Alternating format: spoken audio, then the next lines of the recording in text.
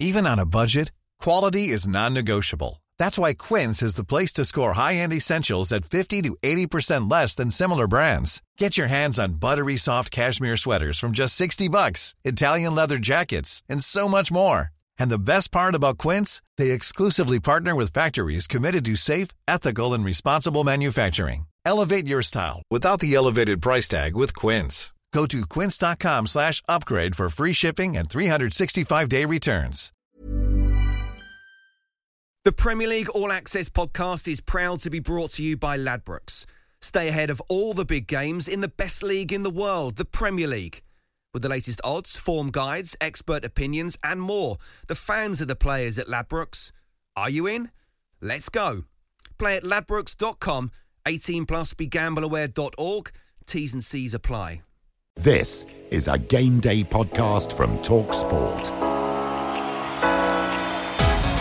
Hello and welcome to the Game Day podcast from TalkSport as we review the midweek action and look ahead to the upcoming weekend of Premier League games, all in the company of the former England fullback Mickey Gray and TalkSport's Alex Crook. It's as you were at the top of the Premier League, with Chelsea leading the way before a trip to the Hammers, City on their coattails and Liverpool not far behind after rubbing it in with Rafa and waking up the neighbours. We'll talk Manchester United and Arsenal. Crook and I have just returned from that game and look ahead to another jam-packed Saturday and Sunday that sees a huge match for Eddie Howe. And Newcastle, they welcome Burnley, a game they simply have to win. But didn't we say that last week?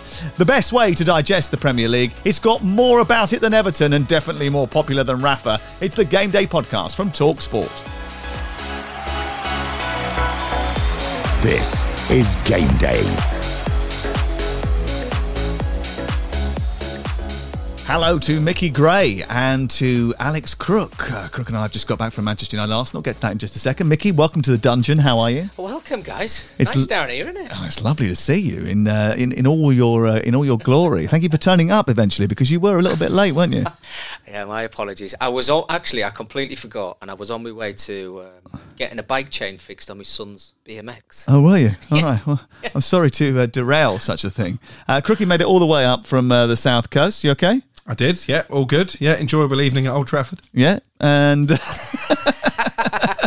Okay, get Says that with a grimace. Get that in just a second. We're going to talk Manchester United, Arsenal, their next game, Manchester United against Palace with Ralf Rangnick in the dugout. We'll talk Everton in a bit as well. But first of all, let's look back on Thursday night's matches.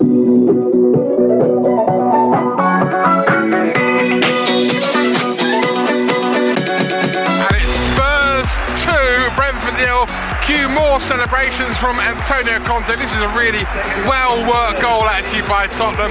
It was started by Harry Kane. Lovely ball out towards the left-hand side with Sergio Reguilon.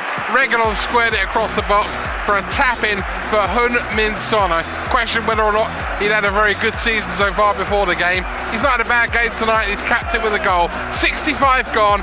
It's Spurs 2, Brentford 0. Yeah, satisfied because to get 3 points against Brentford is not easy, but not only against Brentford. I think in England to get 3 points is not easy. Every game you have to prepare very well the game, and if you don't do this, anything can happen. Yeah, it means everything. It was an old school classic, really, wasn't it? And I had a feeling it was as the day went on, there was something kind of bubbling in the air. And I spoke to the players before the game about playing with emotion and creating the atmosphere in the stadium, and that's what football's all about, the entertainment and playing for this club and creating that in this stadium. And we've seen it many times before, and the boys done it all over again tonight. It was pretty much the perfect night as it goes for me, but actually it was a perfect night for the players. I thought they fully deserved the game. I think you can hear by this crowd what's happened. That man Ronaldo has just scored his 801st career goal. What a penalty, just played it straight down the middle with a lot of pace. Ramsdale went across to his left hand side. It was a penalty, it's the right decision. He's just ran to the corner of the Stretford end, and it is now Manchester United 3, Arsenal 2.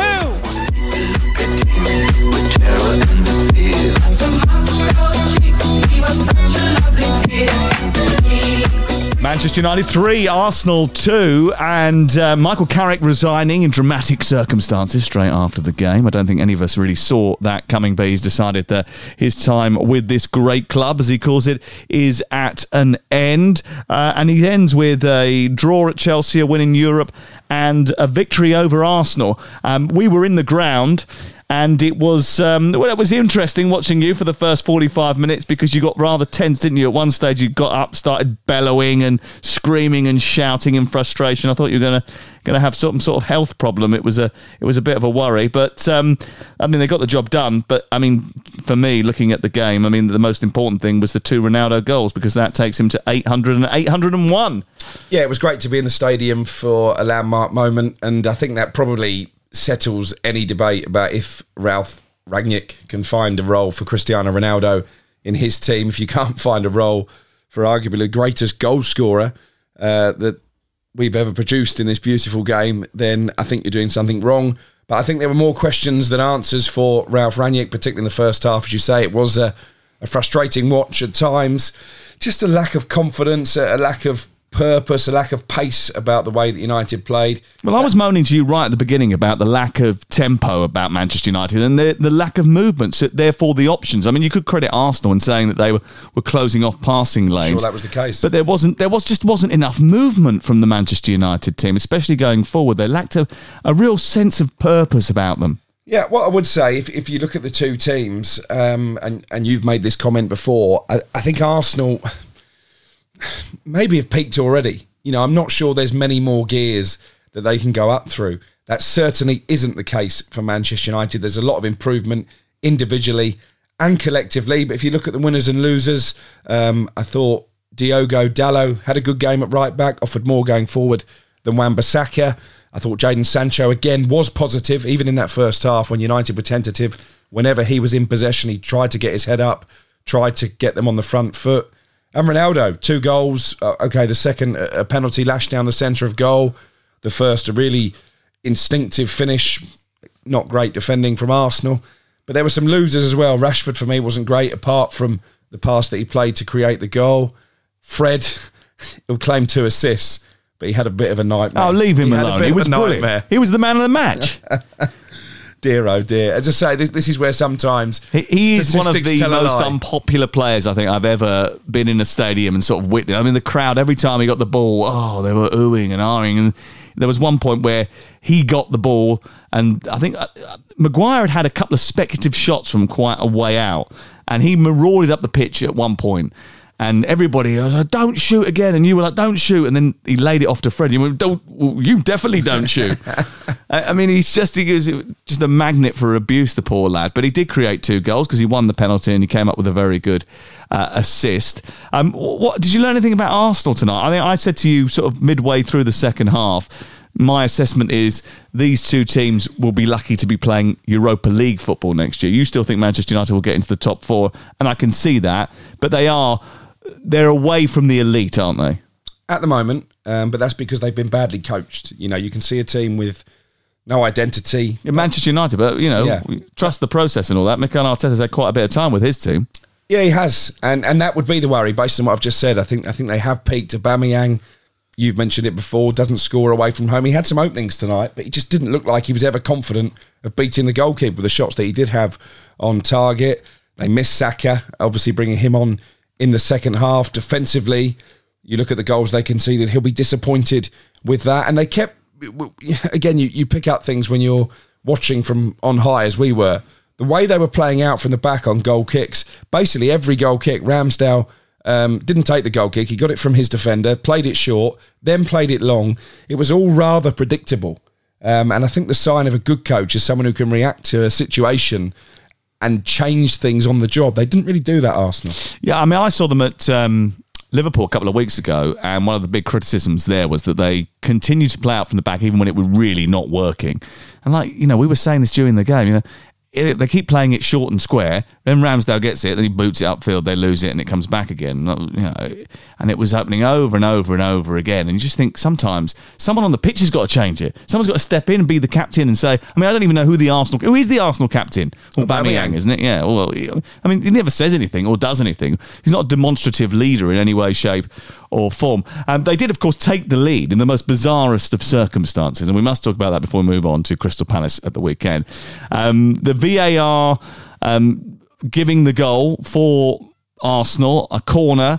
It seemingly was cleared by Manchester United, came out to the edge of the box. Emil Smith-Rowe sent it back, and when he did, Manchester United didn't have a goalkeeper because he was there in the fetal position, clutching his incredibly badly injured leg because Fred had, I don't know, stepped on it or something. He thought he'd been fouled. Obviously, there was no Arsenal player anywhere near him.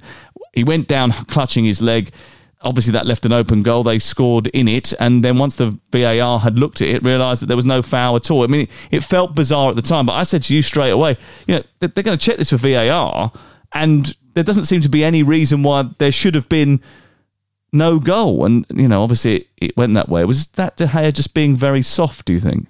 Yeah, that was the De Gea that we saw when he first came to England, and question marks were raised about his physicality. It was comical, although Michael Carrick wouldn't have been laughing at the time, I'm sure. But it was actually one of those where inside the stadium, nobody was quite sure what was going on. And you don't get any big screen replays. That's where you need replays. Even at half-time, they weren't really showing that in the concourses. I wonder why. But you see it again. I mean, it's embarrassing for David De Gea, and I'm sure Ralf Rangnick won't have been overly impressed with his theatrics. So again, he got away with it because United have won the game. If they didn't, I think he would have had some serious questions to answer. He just got trodden on by Fred, really. OK, let's talk about Crystal Palace at the weekend. What will he keep from the Michael Carrick blueprint, Ralf Rangnick? Because, they're unbeaten under Carrick, so he's obviously doing something right. Yeah, I think there is a bit more pressing. Certainly, they tried to close Arsenal down on the edge of the penalty area when they were playing it out from the back. So I think that will continue because we know that's the type of coach that Rangnick is. I don't think he'll rip up the team sheet too much at the weekend, even though I made his observations tonight. That 11 is probably good enough to beat Crystal Palace at the weekend. I worry for Marcus Rashford if Mason Greenwood is fit and firing, and maybe Jesse Lingard would feel that Rashford's form would give him a way into the team as well, but I wouldn't expect wholesale changes. After the match, Michael Carrick announced that he is leaving. He's been at the club since 2006. Obviously, he's had a very good career there and won the Champions League, played in a couple of Champions League finals for Manchester United, won titles, cups, went onto the coaching staff, has assisted, 5 managers now? Certainly, he's been around the block and he knows the club inside out, but he said that it's time for a change. From what I understand, he says he hasn't really had a break since retiring as a player, so the idea of sort of maybe just taking a bit of time out, bit of distance, maybe do some more work before moving into coaching full-time as a manager possibly, seems to be the right recipe for him. How would you look back on his time at Old Trafford? Well, I think certainly as a player, he was somebody who got the maximum out of his ability, and on his day was one of the best midfielders in the Premier League, and he's got the trophies to show that. That's why the fans still sing about him with that song about it's hard to believe it's not Scholes, it's Carrick. And I think in terms of his coaching, I think he's someone who has served the club well and with distinction. I'm slightly surprised by the timing, and I do wonder if maybe he's been given the nod that perhaps under Ralf Rangnick, who wants to bring his own staff to the club, he wouldn't have possibly got as big a role as he may have expected. And it asks question marks now about the likes of Mike Phelan and McKenna. Do they stay on, or is it a whole clean sweep now at Old Trafford? I think it'd be really interesting. I think it'd be interesting to see where Carrick pitches up next. We were talking about this on the walk home, and you were saying, well, he's arguably got more experience than Frank Lampard and Steven Gerrard when they went into their first jobs as frontline managers. But I think from the outside looking in, the perception is he doesn't have the same personality, the same gravitas as those two. So I wonder if he might have to do a bit more media work now to get his personality across. It's interesting, isn't it, that the idea that you have to go on television and show that you really can command a room in order to sort of earn the respect of chairman that might be giving jobs out in the future. Well, ask Sol Campbell about trying to, even get a job interview, let alone get the chance to impress chairman. It's a dog-eat-dog world out there, and there's a lot of managers looking for jobs, and probably more managers than there are jobs. Antonio Conte's unbeaten league start as Tottenham boss continued as they kept pace with the top four with a comfortable win over Brentford at the new Tottenham Hotspur Stadium. Interesting first goal after just 12 minutes. Sergi Canos ended up scoring an own goal. It was comical, really, wasn't it? From a corner, it sort of bounced off everybody's head and then went in. Ben Davies claimed the goal initially and then said, well, actually, it wasn't really me. And that would have been his first ever goal, I think. First ever goal in senior football for club or country after several hundred appearances. The award for biggest overreaction to a goal of the season to Antonio Conte, the way he celebrated that own goal. Him and Mikel Arteta on a touchline at a North London derby is going to be fascinating, isn't it, really? Because those two are just really over-demonstrative managers whenever they're on the touchline. Also, the second goal was a really good sort of counter-attacking goal, wasn't it? They picked off a ball and then broke down the left-hand side. Reguilón at speed, breaking into the box. Decent crossing for Son, who couldn't help but put it around. But Harry Kane still toiling, crossing to the box that went miles away from everybody. A one-on-one opportunity that he missed straight at the goalkeeper. It's not really working out for him, is it? No, why does that upset you, though? It upsets me terribly because he was the first pick that I had in the draft league this year, and he's contributed very little to the overall success or otherwise of my team. Or to Tottenham, in actual fact, in the Premier League. Yeah, but obviously, more importantly, he's contributed very little to Tottenham, which is a bit of an issue for them. Tottenham climb up to 6 as a result of that, 2 points behind West Ham United in 4th. Brentford slipped down to 12th. As a result of that, Tottenham take on Norwich at the weekend. I'm going to predict that they get 3 points from that one. Manchester United, Crystal Palace, how's that going to end on Sunday? I think Ralph Rangnick's first home game in charge. There'll be a carnival atmosphere at Old Trafford. They're in a confident groove in terms of results. If not 90-minute performances, I think they'll win the game. And actually, they've had problems with Crystal Palace in recent seasons, so that is quite a bold prediction. OK, all right. Let's look back at the rest of the week's action and look ahead to some of the big matches that are happening this Saturday. Ready to pop the question? The jewelers at BlueNile.com have got sparkle down to a science with beautiful lab-grown diamonds worthy of your most brilliant moments. Their lab-grown diamonds are independently graded and guaranteed identical to natural diamonds, and they're ready to ship to your door. Go to BlueNile.com and use promo code LISTEN to get $50 off your purchase of $500 or more. That's code LISTEN at BlueNile.com for $50 off. BlueNile.com, code LISTEN. Quality sleep is essential. That's why the Sleep Number Smart Bed is designed for your ever-evolving sleep needs. Need a bed that's firmer or softer on either side? Helps you sleep at a comfortable temperature? Sleep Number Smart Beds let you individualize your comfort, so you sleep better together. J.D. Power ranks Sleep Number number 1 in customer satisfaction with mattresses purchased in-store. And now, save 50% on the Sleep Number Limited Edition Smart Bed for a limited time. For J.D. Power 2023 award information, visit jdpower.com/awards. Only at a Sleep Number store or sleepnumber.com. The Premier League All Access podcast is proud to be brought to you by Ladbrokes. There's a lot more to those 90 minutes than what goes down on the pitch. With the latest odds, form guides and expert opinions, you'll know the score with Ladbrokes. Odds update on TalkSport with Ladbrokes. Are you in? Let's go. Play at ladbrokes.com, 18 plus, begambleaware.org. T's and C's apply.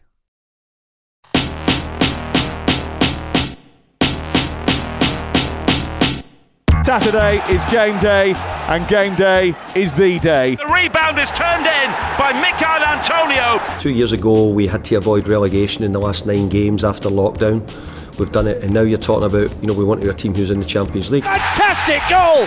Reece James clobbered that into the back of the net. Well, there's no other team in the country's top 4 division who have not managed to win in the league this season, and Newcastle United are going to have to do something that is almost impossible. I think I have to cling to what I've seen in terms of what the players have delivered, the spirit in the battle that we have ahead. Oh, what a hit this is from Maxwell Cornet. Emmanuel Dennis has added his name to an ever-increasing score sheet. Gabriel Jesus goal with 3-0. Manchester City are unstoppable in this mood. This is Talk Sports Game Day. We own Saturdays. The biggest matches at the biggest moments. Everton against Arsenal is on Monday night, but let's look at the situation involving Rafa Benitez, Everton and their board. And I was at the game on Wednesday night, and the fans were ferocious in their condemnation of the board, confronting the CEO, Denise Barrett-Baxendale, and Bill Kenwright, the chairman, who was trying to placate fans. But in all honesty, I mean, they're the ones, along with Marcel Brands, who are to blame. The Rafa jibes and the idea that it's all because he's ex-Liverpool is a bit easy a stick to beat them with, Mickey, isn't it? Because it's not his fault that they've wasted £500 million before he arrived. Yeah, well, some of the players who have been bought for Everton they're not good enough. It's as simple as that. You know, you see certain individuals who've been brought into that club, players that don't actually want to be at their club. Rodriguez couldn't wait to get out of there as soon as Ancelotti lost his job. And that appointment was always going to split the supporters. Whether you think it's the owner's fault or technical directors who've been bringing in these players, I just think that Rafa Benitez walked through that door thinking, I'm going to get it right. And it was never going to be the case. He had to get off to a good start, which he did. But I think after that, you look at the form. I think, was it 8 games unbeaten without a win at the moment? It's really poor, and they're always going to point the finger at Rafa. Yeah, they're always going to point the finger at Rafa because he is a former Liverpool manager. I mean, there was mutiny in the air last night. I mean, that's how it felt. It's unacceptable to get ripped apart by Liverpool in a derby, whatever the context. And I think that it wasn't helped by the fact that Rafa Benitez's name was chanted for the first time at Goodison Park, but by the Liverpool supporters. I just don't necessarily think it was the right thing to do to appoint him in terms of the overall context, but he's probably the best man for the job in terms of, if you take yourself out of the Liverpool-Everton rivalry thing, he probably is the most qualified person on these aisles to take that job at this particular time. But emotions are high, blood is up. It was a terrific match in terms of the event. It was a great spectacle. But the patience is always going to run out quicker with a manager who has a Liverpool connection. I think the one thing that worried me slightly was when he decided that at 3-1 down he was going to take off Townsend and bring on Delph to sort of stiffen things up and be a bit more pragmatic. That's never going to help. Yeah, I was going to say, I don't believe that Rafa Benitez is completely blameless in this. I think his persistence with Salomon Rondon is also giving Everton fans a fairly big stick to beat him with. They've got Ellis Sims waiting on the bench. He scored a lot of goals for Blackpool, albeit in the Championship. He outscored Mason Greenwood under 23 level. Surely at some point you have to put your faith in a young player when you've got so many injuries in the forward areas. But I agree with you. It was always going to turn toxic quickly because of his Liverpool connections. But it doesn't matter who the manager of Everton is. They've tried Ancelotti. They've tried Ronald Koeman. They've tried Marco Silva and Roberto Martinez, going even further back. They're good coaches, but ultimately they've showed ambition in the transfer market. They've spent a lot of money, an awful lot of money, the Everton owners. But they've spent it badly because that squad is dreadful. There's still no pace. You mentioned to me on the phone last night that Seamus Coleman was at fault ultimately for the goal that really clinched the game for Liverpool. If you're still relying on Seamus Coleman when you spent hundreds of millions of pounds, that really highlights the problems that you have. Marcel Brands, for me, is the main reason that Everton are in such a dire situation. But ultimately, despite what Farhad Moshiri told Jim White on TalkSport on Thursday, Benitez will probably pay the price with his job at some point because the fans just aren't going to have him. Yeah, he's pretty strong about the fact that he's not going to sack Rafa Benitez. Is that the right choice, do you think? Well, we heard the same thing about Ole Gunnar Solskjaer, didn't we? He was supposed to be there till the end of the season. Sam, if you're not winning football games, you lose your post. If it goes to, I would say, let's say double figures, he looks under pressure. He looks, when you see managers in the technical areas when they're trying to manage a game and try to organise a game. I mean, Cookie just mentioned there, or it may have been you, the changes he made in the middle of that game were not to lose 4, 5 and 6. Exactly. That's a problem. That is it, and this is one of the biggest derbies in the Premier League. You have got to try and make changes to go and get yourself back into a football match. And that's a big worry. He's obviously thought about the games prior to that. He's lost the games or he's drew the games. They've not won for 8 games now. That's a big problem. I always look at Everton, or I have done over the last 3 or 4 seasons, and we always think, okay, you've got your top 6. You always think, right, Everton can break into that 7th position, get themselves into Europe. They're not there anymore. No. Sides like West Ham, Leicester City, they've overtaken them. But they had a great start to the season, didn't they? 4 wins in 6. Yerry Mina was playing well. Dominic Calvert-Lewin was fit at the time and he was scoring goals. Since they've disappeared, obviously, it's gone very badly for Rafa Benitez. They've slipped down the form table. They're the worst team in the Premier League in terms worst team of in Europe. form. Chelsea went to Watford. You expect them to beat them. Manchester City had Aston Villa. You'd expect them to come through that game. You expect them to come through most games, to be honest with you. But Liverpool against Everton is always a difficult one to negotiate it. And they negotiated it really well. I mean, they were ferocious going forward, weren't they? Ridiculous. We did the Arsenal game, didn't we? A few weeks ago.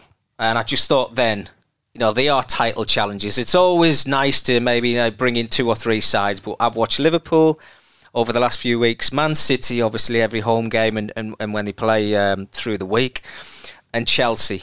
And of the 3 going forward, I mean, their goal scoring record is just breathtaking at the moment. You just don't know where they're going to come from. Everybody's saying they've got the best player in the world at the moment. You can't argue with that. I think Pep's saying Bernardo Silva's the best player in the Premier League at the minute. So, who is the best? Because they're 2 sensational players, but Liverpool on the eye. Salah's the best. There's no doubt about it, is there? I mean, could anyone argue, even you sitting in your Manchester United jersey here tonight, can you argue that Mo Salah is the best player in the Premier League right now? No, and it was the calibre of the 2 goals. As much as Everton was so poor defensively, he still had an awful lot to do with both finishes, but he got so much confidence now, Mohamed Salah. You feel that every time he gets within a sniff of goal, he's going to put it in the back of the net. He'll win the Golden Boot. For me, he is the best player in the world right now. If he doesn't win the Ballon d'Or this time next year, I'd be disappointed, but that is effectively... Hold on a second. That is effectively the football equivalent of the Eurovision Song Contest. Won't Messi get it anyway? Doesn't Messi just get it anyway? Even if he hasn't done anything for a year, just give it to Messi. That will probably come down to winning the Champions League. It always seems to be the case. Well, Messi didn't win the Champions League. If you're not Ronaldo or you're not Messi, you don't win the Ballon d'Or if you don't win the Champions League. I mean, we haven't ever spoken about that, but it felt like a bit of a stitch-up, that, didn't it, really, the whole Messi winning the Ballon d'Or. But anyway, that's a different debate. Liverpool have scored 2 or more goals in each of their last 18 games. That is unbelievable. How will their next opponents be able to stop them? I mean, Wolverhampton Wanderers, actually, are the clean sheet specialists, and maybe they're the best equipped to be able to do that. Maybe, but I still can't see it. In all honesty, I think it would take some defensive performance to keep out not just Salah, but Jota's goal was absolutely exceptional as well. How well is he playing at the moment? Liverpool have got threats all over the pitch. I watched the highlights of the Wolves game against Burnley. They had plenty of chances. I mean, Adama Traore, why didn't just roll in Jimenez to his left? Only he will know. But they've only scored, I think, 12 goals this season, Wolves. So while the perception is that they've improved under Bruno Lage, actually maybe the raw stats don't back that up. Liverpool will win this game. There's no other outcome. You're not undervaluing them, are you? You're not, are you? Undervalued. To find players that they believe are undervalued. Yeah? No. Cruel. Full-time, West Ham won, Brighton won. West Ham had chances throughout. They proved to be costly misses. We can play better just now. We're in a little bit of a sticky period. And tonight was a real close call. We could have easily nicked it, and even when it went 1 each, we had a great chance to make it 2-1 and we didn't take it. Chelsea do have the 3 points. It looked like they were going to let slip a top spot tonight until Hakim Ziyech popped up with a goal. My opinion from the side, the worst game so far since I've been there. I don't know where it's coming from, and maybe I don't want to know. They're the games you want to play, and you thrive off them games. 12:30 early kick-off, difficult ones again, away from home, team that's doing very well this season, so they come thick and fast, but as players that's what you want. It's showtime. Chelsea take on West Ham at the London Stadium, live on TalkSport, and they got a bit lucky against Watford, didn't they, who nearly got a late equaliser. It's a huge game for Chelsea. They won their last year with no crowd, but failed to win on their previous 3 trips across town, and the atmosphere is going to be banging. And that trip last year, no crowd. The previous 3, obviously, it always is intoxicating when you go there if you're Chelsea. Do you think they've had a little bit of a dip in form, West Ham? Yeah, I mean, I think both teams, Chelsea and West Ham, had a little bit of dip in form. West Ham's probably the first time this season they've stumbled a couple of times in a row. Usually they bounce back quite quickly. That hasn't happened. Obviously, they dropped points against Brighton in midweek. Chelsea had a lower XG than Watford on Wednesday night. Now, that is worrying because they're creating chances last season and not scoring them. Now they aren't creating as many chances. Chilwell's injured. James has got a problem. Lukaku's only just coming back. But even when Lukaku was playing early in the season, he wasn't scoring for fun. I think they had a better record, or XG as you call it, without Lukaku in the team than what they had when he was playing in the team. Look, he's going to make them stronger. I think that, there's a certain point in a season where you've got to rely on somebody like Lukaku. He will get goals, whatever side he plays in, whether you love him or whether you don't think he's good enough to play in the Premier League or for one of the top sides. As Man United, and me and you know that, Crookie, I couldn't wait for him to go, to be honest with you. But I think he fits the mould of Chelsea, if I'm completely honest with you. But the other night, when they played against Watford, I thought they were fortunate that they had to leave the field. They had to leave the field. It was Watford, wasn't it? Yeah, they had a medical emergency. Yeah, there was an emergency in the crowd. Up until that point, they were really poor. I thought Watford were excellent. They took the game to them, created so many opportunities. They went off the field, obviously had that 5-minute warm-up, but before they came back onto the field, that's when they started to play a little bit better, but it wasn't a good performance. And what's honest and what's great is Tuchel's one of, I don't know, maybe 3 or 4 managers who comes in front of camera and says, we weren't good enough today. We didn't play well enough today. The rest of them kind of stick up for the players. We worked really hard, like Rafa Benitez. We worked really hard, I thought we were really well organised. We run more than anybody else. Yeah, it's not. Didn't score any goals. You want somebody like Tuchel coming in front of camera and saying, not good enough today. 5 or 6 of my players weren't at it. I knew it when I was in the dressing room. I knew we weren't ready for the game today. I think that's brilliant. Well, I mean, he's brilliant, but also begs the question, why were they not ready for the game today? Well, you should know more than anybody, being a Chelsea supporter. But I do believe, right, as an ex-player, I've had managers being in dressing rooms, and I've heard that team talk loads of times. Definitely with the games I've been playing in anyway. Managers will come in at the end of a game and go, I sensed it before the game. Yeah. Well, if you sense it... why don't you do something about it? Yeah, get a reaction from the players. West Ham United obviously dropping points against Brighton, but they're still in 4th position. You can just see those top 3, though, pulling away Liverpool, Manchester City and Chelsea. There's now a 7-point gap from West Ham to Liverpool. I mean, West Ham were never really expected to compete with those 3, but they may well end up competing for a top 4 place.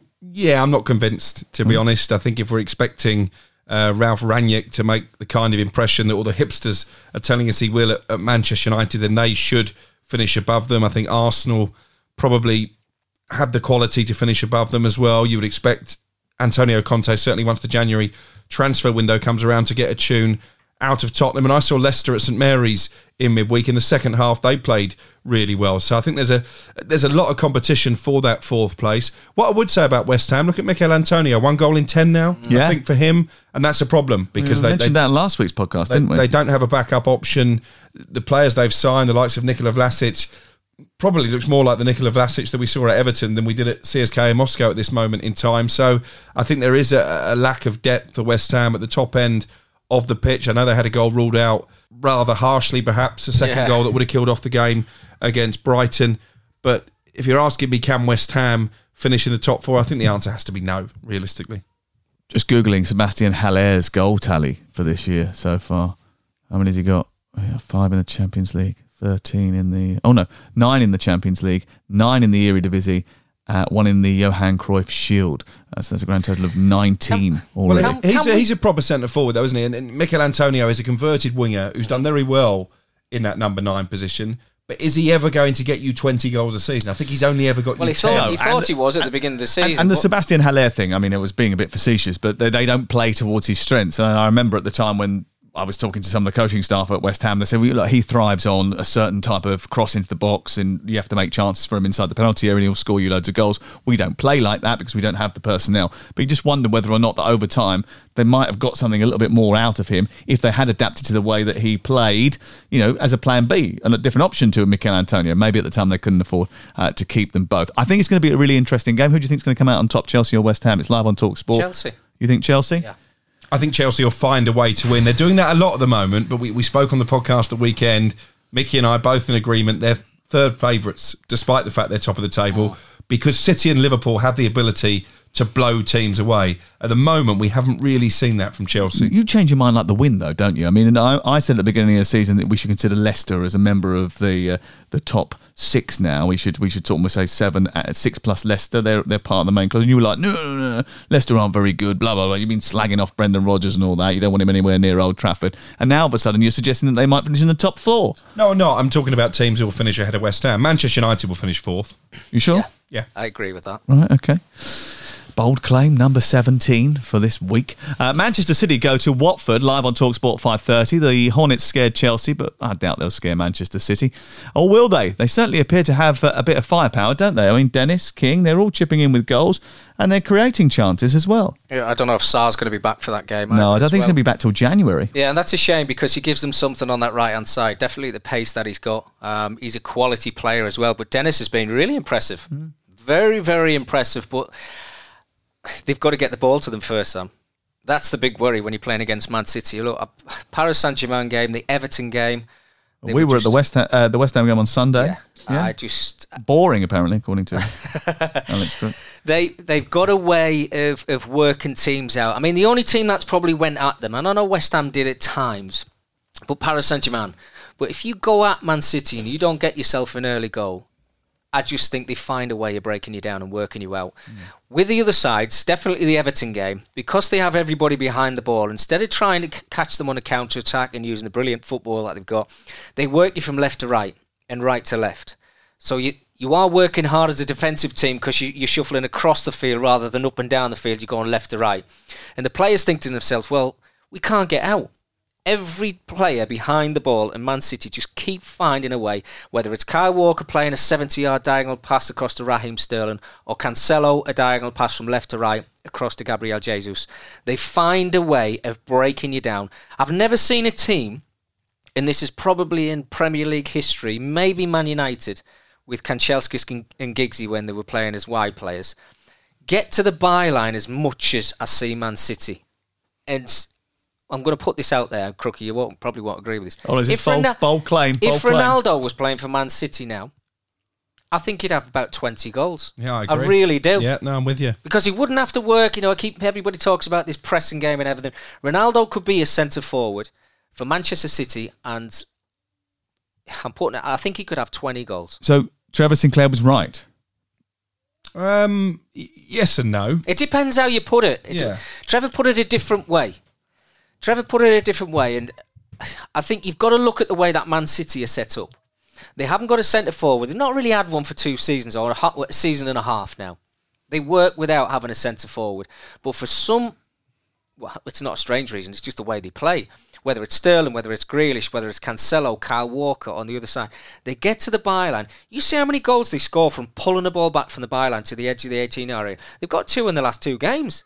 It's special what they do. And that goal, speaking of special, that goal from Bernardo, and I know we had an incredible overhead kick from Neil Maupay who can do that but can't score from 4 yards out, one-on-one with the goalkeeper. But for me, Bernardo's goal of the season so far, not just the finish, but the way that the breakaway move, the way that they caught Aston Villa upfield. Listen, boring. I didn't mean Manchester City are boring. They can be a hard team to commentate sometimes because they just make so many passes. They pass the opposition to sleep and the commentator. But they're dig that hole. But they're playing fantastic football at the moment without that number 9. But I agree with Mickey. I mean, Ronaldo would fill his boots. I'm glad he's at Manchester United and not at Manchester City. Let's just say that. I spoke a lot about defences and how they win leagues, and Chelsea conceding the least amount of goals has certainly been a major plus for them. But City give up the fewest chances in the league, and that's why I actually think they'll probably end up winning the league, even though I tip Liverpool. And clearly would prefer it if it was somebody else. Who would that be? Winless Newcastle were the better team, even after brainless Kieran Clark got sent off on Tuesday night. Newcastle take on Burnley this weekend. They've all been complaining they wanted entertaining football. You got that tonight. Well, you lost. The stats say that no one has ever survived from here. Crook, you said 2 weeks ago that they would survive. Have you changed your mind? In a word, yes or no? I think it'll be very difficult now. What about you, Sunderland's greatest, Mickey Gray? Well, do I think they'll survive? Yeah. Hopefully not. No, This is going to be an ongoing story, but obviously with the takeover, what's happened at Newcastle, everybody thought that they were going to go and break the bank in January and spend 300 million quid, or maybe even more than that. I've been told, and I think you probably have as well, is they've been given £50 million to spend in January, which is not enough to improve that Newcastle squad to keep them in the Premier League. Well, you give them £500 million in January, and they're probably not going to stay in the Premier League now because they're so far back. That is a major problem, isn't it? You know, the fact is that if you look at the table as we speak right now, and there's still stuff to play before the weekend, they are already 6 points back from Watford.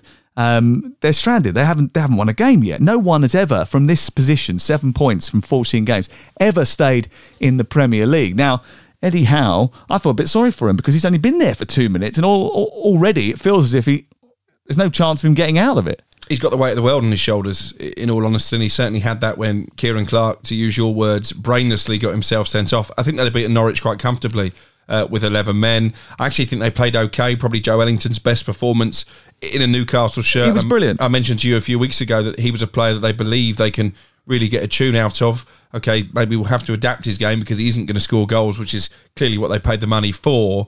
But I hope that Eddie has been given some kind of assurances about his long-term future, because if they don't beat Burnley this weekend, there's no guarantee they will, they might not get another point between now and New Year's Day. Yeah, because their fixtures are absolutely horrendous. And you wonder then, with the impatient owners who aren't necessarily used to running football clubs, might they panic? Could Eddie Howe stay at St James's Park actually be quite short-lived? Well, that would be ludicrous because it's not his fault they're in this situation.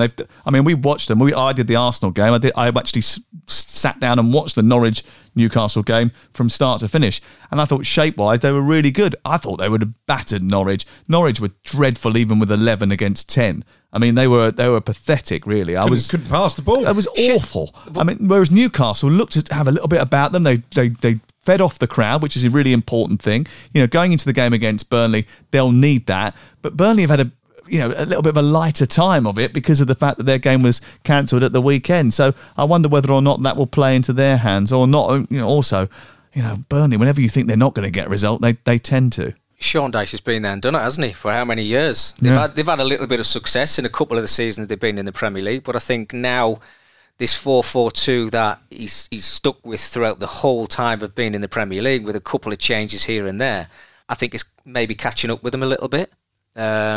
Not being able to make as many changes as you want. You talk about system-wise and organisation for Newcastle and player-wise, the players just aren't good enough. I mean, how many would you keep moving forward with that Newcastle team? I feel a little bit guilty having this conversation with you. I've got to be completely honest with you. The most Sunderland person I've ever met. But I'm not. I think they're brilliant for the Premier League, Newcastle. Yeah. I'd love Sunderland to be in the Premier League with them. If you're talking about support in football clubs and the way they... You'd like it a lot more if they got relegated and Sunderland got promoted, wouldn't That'd be nice, yeah. Then we'd have the derby back on. But honestly, I don't wish a side to be relegated. Well, I did actually last season. Crystal Palace I wanted to go down because I just think that they get the 39 and 40 points and then everybody just goes, right, okay, that's enough, forget it. And I hate that. I absolutely hate that. No, but Patrick Vieira's made them much more watchable. Oh, absolutely, yeah, football-wise, yeah, but it's all about winning football matches. Norwich played Tottenham, who played on Thursday night, so the Canaries have significantly more rest, but crikey, they were poor against 11 men and not much better against 10. They should certainly be thinking, Tottenham Hotspur, about getting another 3 points. Southampton against Brighton is this weekend. Now, talk to me about Southampton. You saw them against Leicester. We saw them on Saturday get absolutely torn apart by Liverpool. I take it he didn't play 3 at the back against Leicester. No, that was a complete brain freeze by Ralph Hasenhüttl, as he admitted himself after the game, and then pulled back actually a bit in his programme note and said, I've watched the game again. We played all right against Liverpool, and they'll beat a lot of teams this season. But yeah, he did. Thanks for that, Ralph. He did go back to the 4-2-2-2 formation that he likes to adapt. Nathan Redmond, who's got a lot of criticism from Southampton fans for his lack of end product, he was much better than he has been for a while, having overcome a bout of COVID and become a dad recently. Got a rare assist this season for the diving header from Shea Adams. I enjoyed the game. It was a decent spectacle. I think Southampton played their part in that. Listen, I know they're hovering dangerously close to the dotted line, 5 points above Burnley. I still think I've seen enough from Southampton this season to suggest they will be okay. Do you not worry, though, Cookie, the end of last season, they hardly won, did they? And they got dragged into a relegation fight. If that happens in the second half of the season, this time around, they could get dragged into that bottom three. I do think there's three sides worse than them. And you're right, I think Redmond's, he's got pace and quality. Armstrong's come in and he's done okay. He's scored goals. But I do worry about that 4-2-2. I think that's what system Man United are going to try and play over the next few weeks as well. Ralph Hasenhüttl learnt it from Ralf Rangnick when they worked together at Leipzig. So there's every chance they might try that. It puts a lot of emphasis on the fullbacks to get forward, and Southampton have a couple of fullbacks in Livramento and Walker Peters. He's had to retrain himself as a right-footed left-back to get up and get crosses into the box. It's interesting you mentioned about running out of steam, because they don't just run out of steam at the end of a season, they run out of steam in games. Half time. Exactly. They produced very few 90-minute performances this season, and Leicester were the better team in the second half. So maybe that's a result of overtraining or the physical demands that Ralph puts on his players. Well, he does. He puts a lot of stock by intensity, doesn't he? I mean, when you look at the games that they've actually won this season, 1-0 against Aston Villa just before they sacked Dean Smith. Yeah, but they battered Villa. But they won 1-0. Yeah. They won 1-0 away at Watford. Battered them. Yep, 1-0. They won 1-0 at home to Leeds. Battered them. Yep, 1-0. And they beat... And the only other victory they've got in any competition all season was a win away at Newport County. What was the score there? Well, they did batter them. It was 8-0. But it was Newport County. So they've kept the 3 clean sheets and they've scored 1 goal to win a football match. Yeah. They're defensively a lot more resolute than they have been under Ralph in previous seasons. He's got that end of the pitch right. I think he's still looking for that combination. They're still fifth from bottom. Front. Yeah. But listen, if they finish 16th, that's probably about right. But hold on a second. At the beginning of the season, we were all saying that they'd be scrapping around towards the edge of the relegation zone, and you were saying, no, they'll be okay. I think I said they'd be looking over their shoulders, but will be okay. At the moment, they're looking over their shoulders, but they're okay. But is this a good result? 16th, 17th? It is when you consider they sold their leading goal scorer, arguably their best defender of last season, and their most experienced player in Danny Ings, Yannick Vestergaard and Ryan Bertrand. Just picking up the goalposts and moving them somewhere else. Things change over the course of the season with this man in the podcast, that is for sure. Villa against Leicester is Sunday 4:30. Stevie G versus Brendan. What a matchup. 2 old friends from their Liverpool days. Could have won the title, just missed out. Now they clash in the dugout. What are you expecting? They've done okay since he walked through the door, Aston Villa. Yeah. Could have actually got something out of the game against Man City. Had a really good chance. I think it was late on, about 70, 75 minutes. So I think he's got everybody on side. They looked as if they were singing his name. I think the style of football that Stephen will want to play there will excite the Aston Villa supporters. I think the players will enjoy playing the type of football that Stephen wants to play. But I think they're going to go through spells where they'll win 2 or 3 games. Then they'll go through a spell of not being able to win for 2 or 3 games. I think it's going to be that type of season for them. Well enough to stay in the Premier League. Absolutely. I think their squad's decent. We've talked about the forward players. Danny Ings obviously not getting into the start 11 at the minute, or I don't even think he was on the bench the other day, so I don't know if he was injured, but Watkins looks lively. Set pieces were great. I don't know if you saw 2 or 3 of them in in Austin McPhee is the set piece coach there, and he works really hard on formulating inventive plans. 4 and against. 4 and against, yeah. 4 and against. Well, obviously, the goal that they scored was very well worked. You know, it's normal, the Teddy Sheringham way, you pull it back to the edge of the 18-yard box, but it was played to the front stick, then played back to Watkins, stuck in the back of the net, and that got them back into the game. So that might help them moving forward. But also, Leicester and Brendan, I just think it's going to be one of those seasons. I don't see them finishing in the top 4.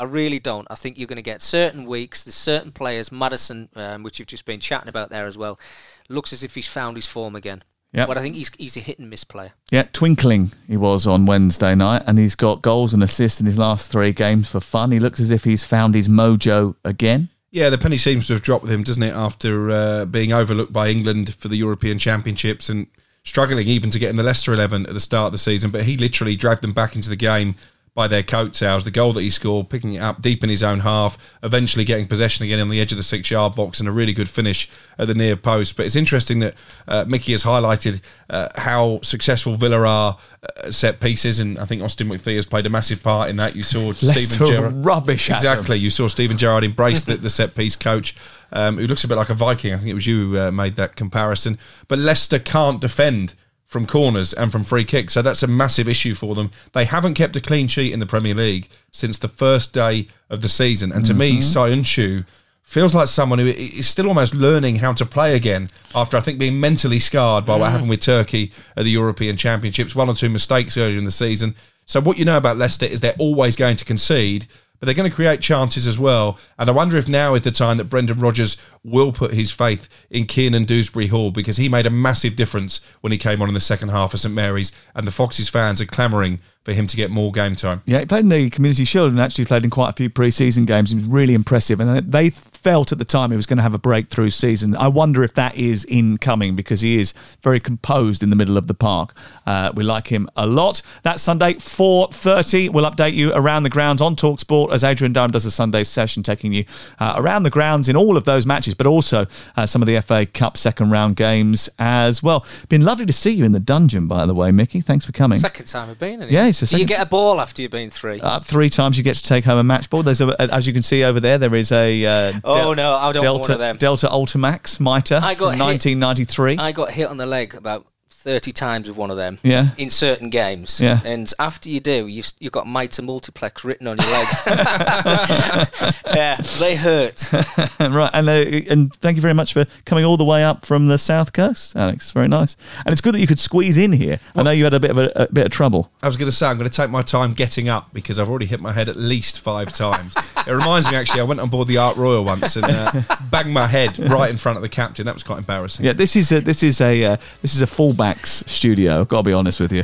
You know, it's not for big central defenders like me. This is 2 guys 5'7" and 5'8" having a go at somebody. It's 9'7". Right, okay, that's it from us. We'll be back. You'll be back on Monday morning when you wake up. Alex Crook will be hosting the podcast this weekend to review all the action in the Premier League. Please rate and review the Game Day podcast from TalkSport. We'd love to hear from you.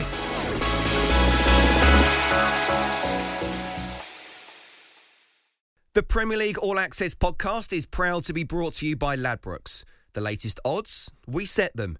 Form guides, we've got them. Expert opinions, we share them. The best fans in the world deserve the best. Be match day ready before the whistle blows with Ladbrokes. Odds update on TalkSport with Ladbrokes. Are you in? Let's go. Play at ladbrokes.com. 18 plus. BeGambleAware.org. T's and C's apply. Hi, I'm Daniel, founder of Pretty Litter. Did you know cats tend to hide symptoms of sickness and pain? I learned this the hard way after losing my cat, Gingy. So I created Pretty Litter, a health monitoring litter that helps detect early signs of illness by changing colors, saving you money and potentially your cat's life. Pretty Litter is veterinarian developed, and it's the easiest way to keep tabs on your fur baby's health right at home. Go to prettylitter.com and use code ACAST for 20% off your first order and a free cat toy. Terms and conditions apply. See site for details.